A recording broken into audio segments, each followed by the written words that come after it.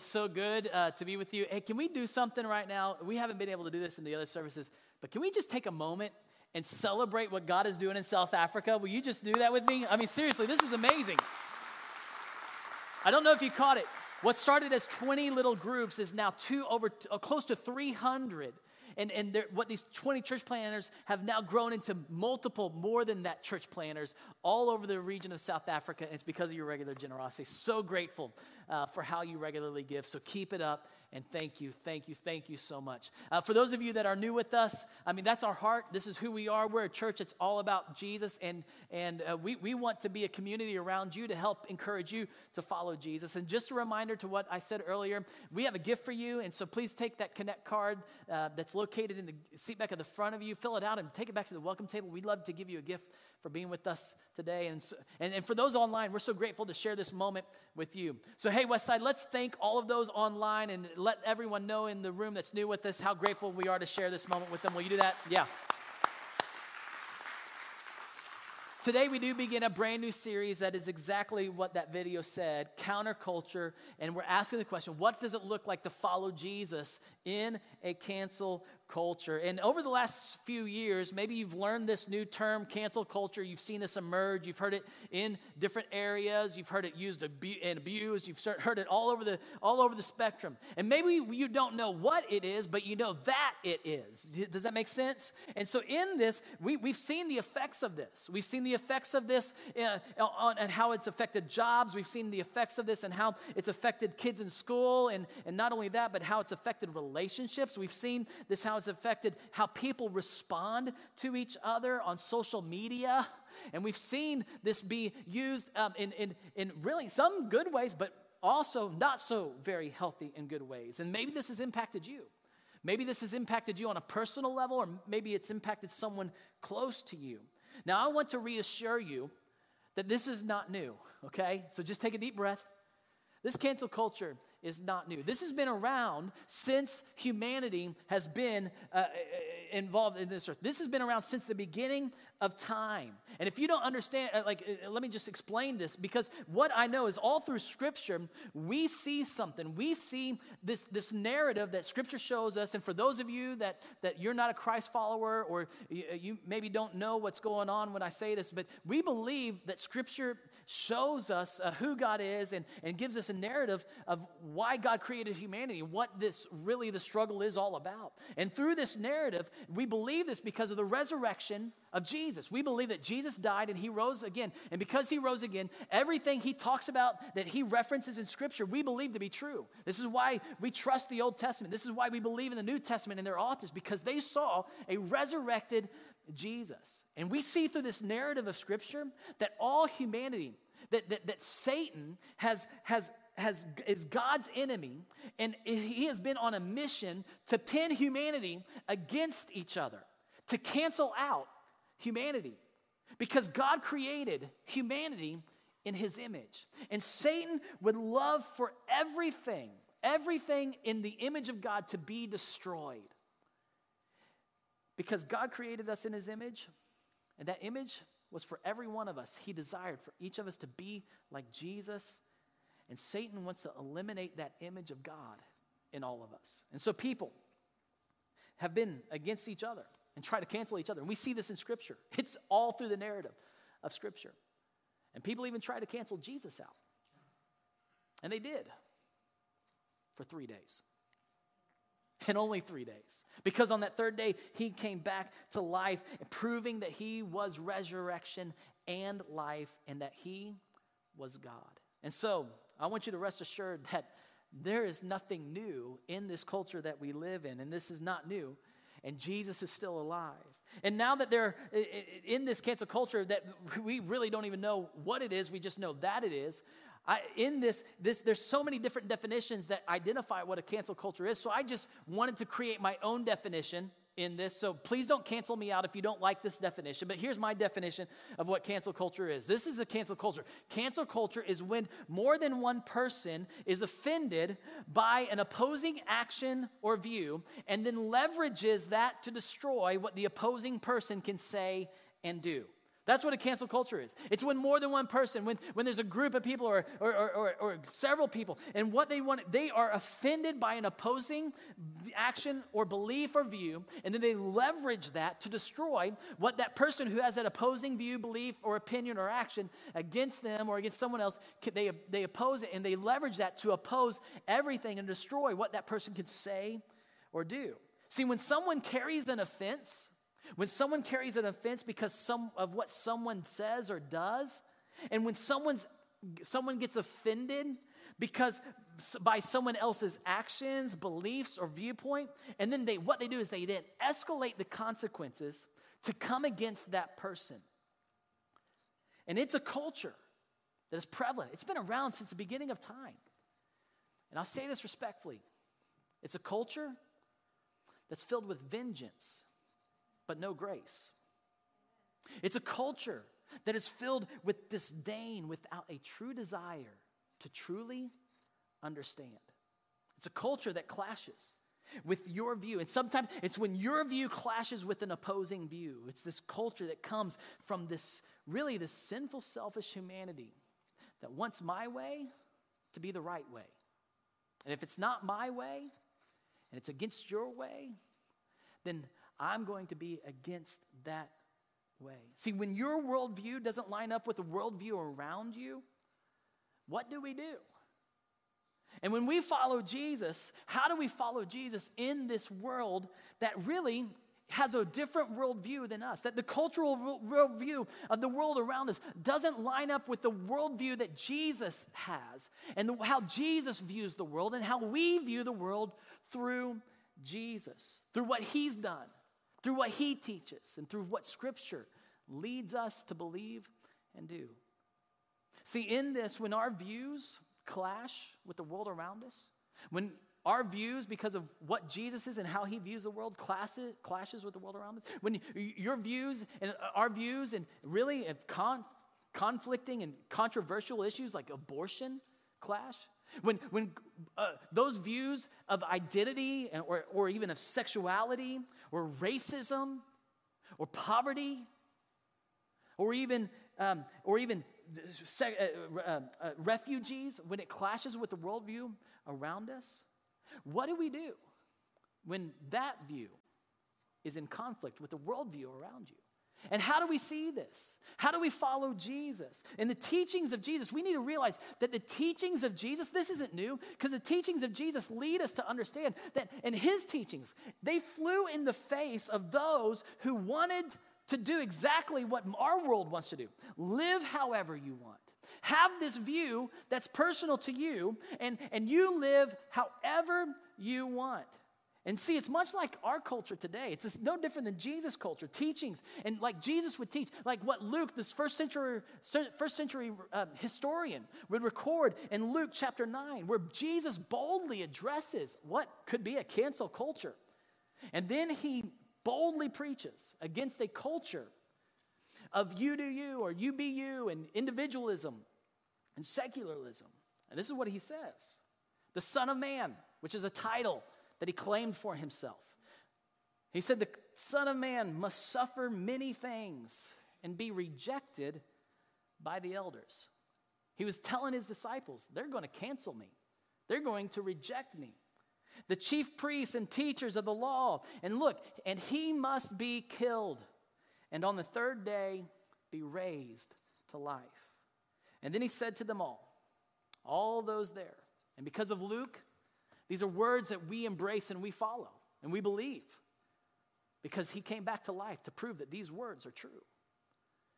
And he looked at his disciples there. And he would say, whoever wants, and this is the key, whoever wants. And so if you're here today and you want to be a disciple of Jesus, whoever wants to be Jesus' disciple, these words for you. If you're here just investigating this and you don't want to be Jesus' disciple, I want to give you just a free pass that you don't have to be obligated to this right here. But for those of us that want to be Jesus' disciples, we need to listen to this. We need to lean into this. Whoever wants to be my disciple must deny themselves and take up their cross daily and follow me. Whoever wants to be my disciple must deny themselves, take up their cross daily, and follow me. I come back to this verse quite a bit because this is the key to following Jesus. That you cannot follow Jesus and not deny yourself. You cannot follow Jesus without daily dying to yourself. Because that's how Jesus invites us to follow him. And then he looks at his disciples and then he goes, for whoever wants to save their life. See, this is the key. Whoever wants to save their life will lose it. Whoever loses their life for me will save it. What good is it for someone to gain the whole world, yet forfeit their very self? And in this text, that word that we see as life and that word that we see as self is the same word in the Greek language that we also interpret as soul. Whoever wants to save their soul, whoever wants to save their soul has to give up, has to lose it. And if you don't lose your life for me, you'll never find it, Jesus says. You mean, talk about a message that is counter culture. Talk about a message that is counter every one of our ways of life. See, not a very popular message that says, in a world that says live for yourself. Not a very popular message in the worldview of Jesus' day that was so about that how you live however you want. And it's not a popular message in our day. See, this is much like the culture of Jesus' day is much like the culture of our day today. With this Greek influence, the philosophies of this world, there is no absolute truth that's true. Whatever's true to you is that's true. And Jesus comes in and disrupts the whole thing. And his resurrection is the proof that he is the way, the truth, and the life. And see, in our day and age, where much of our worldview is live for yourself, whatever makes you happy, be independent from others, get whatever you want and do whatever pleases you, acquire all of the things that you want, live however you want, as long as you're happy, this is all that really matters. After all, you need to be true to yourself. And one of my favorite ones is you do you. You do you. You know, this is the permission that you have in a worldview that is not led in a worldview that is like our worldview. It's a you do you, but that's not what Jesus taught. See, Jesus did not teach you do you. Jesus taught you do like me. If you want life, you do like me to have true life. See, you do you. Jesus would say that's not the way to life. Deny yourself. Die to yourself. And then come. Follow me. Then there's life in that. There's no other way to life. See, Jesus taught that we can only find life when we daily deny ourselves, die to ourselves, and follow him. There's no other way to being truly satisfied in life. There's no other way to being fulfilled in life. There is no other way other than Jesus' way. Because any other way to find fulfillment in life, any other way to be happy in life, any other way to find life and true life other than Jesus' way is in opposition to God. And you do you is in direct opposition to God. Do like me, follow me, as Jesus would say, is Jesus' way. And through his resurrection, he would prove that he is the only way, the only truth. And he is life. And this is what Jesus would say to his immediate disciples to do this. And this is not a very heartwarming thing. I mean, this is a very sober thing. And he tells them that in this, if you follow me, people will be against you. And this is what he would say. You will be betrayed. Later in Luke chapter 21, Luke records these words of Jesus. You will be betrayed. You will be betrayed. And by those closest to you, by your parents, by your brothers and sisters, relatives and friends. And they will put some of you to death. And they did. Because of what they believed that Jesus had. They believed Jesus was life. And they would put them to death because their way of life was so different. And then Jesus would say, everyone will hate you because of me. Everyone will hate you because of me. But not a hair on your heads with perish. And this would be a promise, because in this our bodies will die. And in this, but in eternity we have life forever. And then Jesus says something. Now I want you to hear this. And I say this with just humility and courage. And this is where we need to lean in. He says, stand firm. I mean, he knew what his disciples were going to go through. He knew what you and I are going to go through. And Jesus says, stand firm, and you will win life. Stand firm. Stand firm, and you will win. When everyone is against you, when everyone is opposed to you, when they even betray you, you stand firm, and you will win life. Life. I mean, if you're honest with yourself, isn't that what you want? I mean, isn't that what you want? You want life. Isn't that what you want, not just for you? You want that for all those that you love. You want them to experience life. Isn't this what you want for, even deep in your heart, isn't this what you want for those that are even opposed to you? You want them to have life. Stand firm, and you will win life. It's what everybody wants. This is why the worldviews of all the worldviews that are around us sound so appealing, because those philosophies, those ways of thinking, and those worldviews, they promise a way to life, and a way that's better and better for those others, and they think this is life. And this is the best thing for you. This is how you're going to be happy. This is how we're going to make the world happy. And this is why they will say, you do you. Live your best life. Because if you do you, but I tell you this, if you do you, in this culture, nobody's going to hate you. But if you do like Jesus, if you deny yourself, daily die to yourself, and follow him, there may be times that people are opposed to you, reject you, even go to the extent to betray you, because people may hate you because his ways are counter culture. So we stand firm following Jesus, even when we are rejected for doing so. This is how we win life. Now, this is not what the disciples thought would happen. By the way, this is not, I mean, maybe you're thinking and you're just like, what? This is the way the disciples felt. What? Because you know what the disciples thought? The disciples thought they were going to fight to overthrow the government. The disciples were ready with sword in hand. They knew they were ready to go with Jesus, to storm and to take over. This is what they thought. They thought this was all about a government overturn. They were going to conquer the Romans, and Jesus was going to lead the way, and that power Jesus had would now be distributed to them. But Jesus would say, no, that's not what I came to do. And Jesus would say, no, that's not my way. And he would lead them.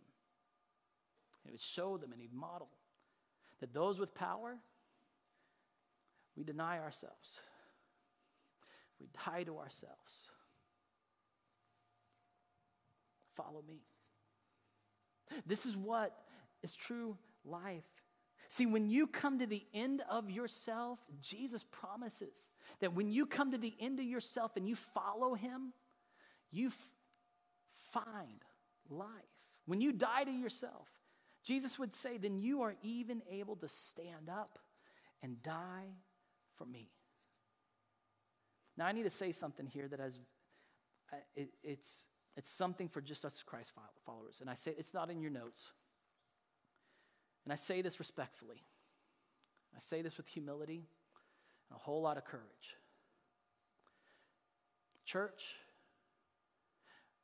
we need to hold our faith, and we need to lose our offense. And I say this respectfully. We need to keep our faith, and we need to stop being offended when people and others don't share the same views as us. Jesus told us it's going to happen. Why do we get offended when it does? We need to keep our faith and stand firm and stop being offended when our freedoms are tested. We need to stop being offended when this culture comes against it feels like it's against the church or even against us as Christ. You know what? Jesus said it's going to happen. Why are we offended? Why do we hold on to this offense? Why do we try to fight in wrong ways? See, we need to not be offended. We need to let go of that offense. And when we lose ourselves by dying to ourselves, denying ourselves daily and following him, then we're going to come to the end of ourselves, and then we're not going to worry about the opinions of others because we're going to be dead to them. We need to hold our faith, stand firm. But we need to lose our offense. See, Jesus didn't encourage his disciples to fight for their own rights, but to stand firm and to stand up when things were not right. And this is exactly what the disciples did. They stood firm in their faith. See, it was not about being right. It was about, they said, we gave up our right. But you know what they did do? They stood up for the rights of others when things were not right.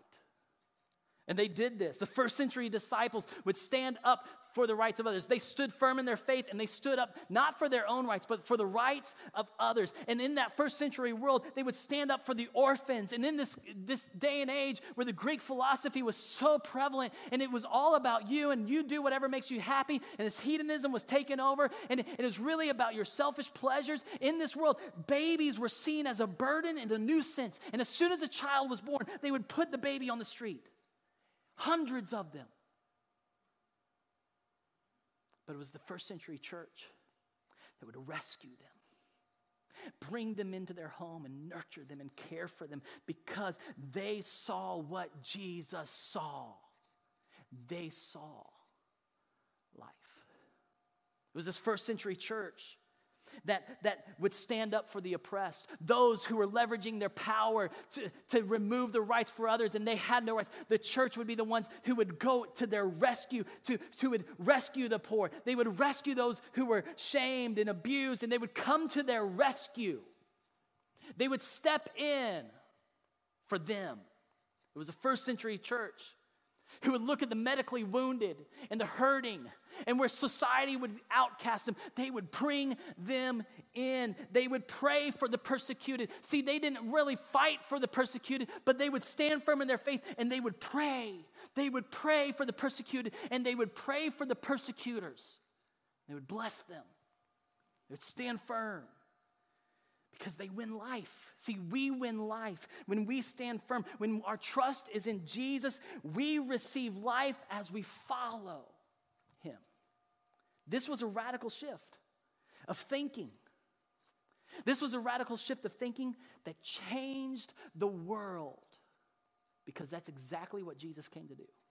To change our world. To change our world by changing our thinking about who God is and what life is. See, Jesus countered the cultural beliefs of who God was and how to have life, and he led people to change their minds and follow him. See, this is repentance. Repentance is a change of mind that leads to a change of behavior, and Jesus would constantly invite people to repent and follow him, to repent and believe in the kingdom of God, to repent and follow his way of life. Change your mind about who God is. Change your mind and find life in Jesus as you follow him. And Jesus would show us the full nature of God. Colossians 2 tells us that the full nature of God was embodied with Jesus. So through Jesus' life, through Jesus' death and his resurrection, God displays his ultimate power over death. He displays his justice on sin. He displays his mercy on all of us who are sinners. And he displays his indisputable love for the entire world.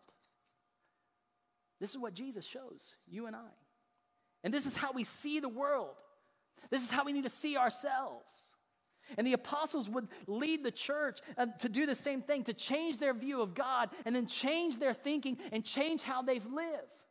A way that follows him. And this is what the apostle Paul would write to the church in Rome. He would say this, "Therefore, I urge you I urge you, brothers and sisters, so those of you that are part of Christ's family, those of you that have responded to the gospel of Jesus, I urge you, he says, in view of God's mercy, in view of God's mercy, in view of God's love for you, in view of God's love for the world, to offer your bodies as a living sacrifice, holy. That means set apart, unlike anything else, and pleasing to God. This is your true and proper worship. Do you hear the words of Jesus? Deny yourself. Die to yourself daily. Follow me. Present your body as a living sacrifice, holy, set apart, so different than everything else. And then he says, do not conform to the pattern of this world, but be transformed by the renewing of your mind. Change the way you think. Don't conform. Change the way you think. Then you will be able to test and approve what God's will is. His good, pleasing, and perfect will. You want to know how to follow Jesus in this world? Deny yourself, die to yourself, and daily follow him and being renewed by the transforming of your life. And he's going to lead you. And then you'll know what his good and pleasing and perfect will is. See, in view of God's mercy on you, don't conform to the pattern. Be transformed. And the way we do this, we first change our thinking, we renew our mind to be transformed. And then secondly, we change our behavior. We deny ourselves, die to ourselves, and we follow Jesus. Therein lies life. And it's counter what the culture says. But it's what Jesus and these first century apostles show us is the way to follow him. So in this series, this is what we're going to be looking at. Jesus in Scripture direct Christ followers to live counter the culture, not conform to it. This is our series' big idea, that Jesus in Scripture direct Christ followers to live counter the culture and not follow and not conform to it. That Jesus in Scripture alone will direct our beliefs and our behaviors. And the reason is because Jesus came back to life to prove that he is the way, the truth, and the life. And so we're going to stand firm in who Jesus is. And we're going to stand firm in who God is. And we're going to stand firm and we're going to stand firm instead of fighting against. And we're going to stand firm, not conforming to the patterns of this world. And we're going to stand firm and being transformed by how we think. By changing how our view is of how God sees us. By changing our view of how God sees the world. And this is where it begins. See, we see humanity in view of God's mercy. Because this humanity was so broken that Jesus interrupted our brokenness and came here to restore broken people into a relationship with God. See, as Christ followers, we think differently about ourselves. We see ourselves differently. We see our identity totally different because we see humanity, we see all of humanity in view of God's mercy. All of humanity is born broken. And to live counterculture is to think and live in opposition, or as the dictionary says, in variance with the prevailing social norm. Why? Because we live in view of God's mercy on us. And we live in view of God's mercy on even those that are opposed to us. See, culture says your identity is in how you see you. And you're enough as you are. But that's not what Jesus shows us. Jesus, in view of God's mercy, we realize we are born broken in our selfish sin. And without him, we are broken. And this is why Jesus lived and he died, so we could be born again. Culture says that our identity is in what we feel and what we want to do. This is our identity. But Jesus says no, and in view of God's mercy, we are what Jesus has done for us. We're not what we've done to us or what's happened to us. That's not who we are. We are what Jesus has done for us, and that determines who we are. See, I want you to understand, we need to live in view of God's mercy on you. And because of this, you don't live for your salvation. You live from your salvation. We live from our salvation. In a world that says you don't need God and you can choose whatever way to life you want. See, in view of God's mercy, we realize that our selfishness is the reason that we do not have peace with God. And so Jesus came and he died to establish that we can have peace with God. And now we can live in peace with others, even though others may not be at peace with us. This is the gospel. This is what the cross and the resurrection of Jesus show us, that, see, without faith in Jesus, no one is good enough for us. But in our salvation, see, because of who we are in Jesus, be what he's done for us, we don't live for God's view. He's already shown it to us. But you know what we do? We live from God's view of us. You don't have to live to earn God's favor or earn his salvation. But because you've received everything because of what Jesus has done for you, and you trust in that, you can live counterculture. You can begin to think counterculture, that you are salt and light. And the reason you are salt and light is because you are living from the salvation that you have already been given in Christ Jesus. This is why Paul would say to the church in Ephesus, live a life worthy of the calling you've received. He would say this in Ephesians chapter 4, verse 1. He said, live a life worthy of the salvation that you have, a calling to become like Jesus. And when you live a life from your salvation, not for your salvation, you live differently. You think differently. And this is how Paul would say that. So I tell you this and insist on it in the Lord that you must no longer live as the Gentiles do. You must live counterculture. Don't live as the Gentiles do in the futility of their thinking. They are darkened in their understanding and separated from the life of God because of the ignorance that is in them due to the hardening of their hearts. Change your thinking. And when you change your thinking about who you are, you're going to change your thinking about your identity. And you're going to live differently because you're going to live from your salvation. And you're not living for your salvation. You're not living in the futility of the secular culture that has a broken understanding, a darkened understanding that's not illuminated by the truth and the light of Jesus. See, people who live and think like secular culture are separated from the life of God and are ignorant of the hardness of their hearts. And in this Greek world, this day and age, with its reasoning, the philosophies, and all these different ways of life, these were all the result of people being separated from God's life and separated from the wisdom that is found only in Jesus. And it's no different than our day and age today, where they're saying there's life in any other way, and there's life in every other philosophy, and you don't need Jesus. But we know that's not the way of light and life. See, if this is what God has done through us in Jesus, and we know the way, the truth, and the life that is in Jesus. And this is what Paul says. He goes, those that live according to the world and the culture around them, that live according to those philosophies and those worldviews, having lost all sensitivity, they've given themselves over to sensuality so as to indulge in every kind of impurity, and they are full of greed. See, when God's not in you, you become desensitized to the world around you. When God's not in you, you become desensitized, and you don't see culture in opposition of God. Now, you may feel that God's in opposition to you. And Paul says something happens when we become desensitized. He said, when people lose sensitivity, they lose self-control. And I can't think of a better way to describe the culture around us. It's a culture without self-control. See, when what used to bother, and this is even in the church, see, what used to bother us in the church doesn't bother us anymore. And when used to bother culture, doesn't bother culture anymore. And when what used to bother you doesn't bother you anymore, you stop saying no to that. You lose self-control. And losing sensitivity to the things of culture that are against God's nature leads us to be influenced and conform to culture, not counter the culture. Paul goes on, that is not, however, the way of life you learned. See how he's challenging their thinking? When you heard about Christ and were taught in him according with the truth that is in Jesus. See, the source of what they learned was the truth that is in Jesus. He is truth. And he is where truth begins and ends. And we must begin with Scripture to find Jesus. And we find Jesus, we find truth. Any other thinking is futile. And seeing your identity any other way, seeing who you are through any other filter of truth other than Jesus is pointless, it's destructive, and it's not life. And Paul goes on to say, you were taught with regard to your former way of life to put off your old self, to put it off. See, because of who you are in Jesus, you have an old self now.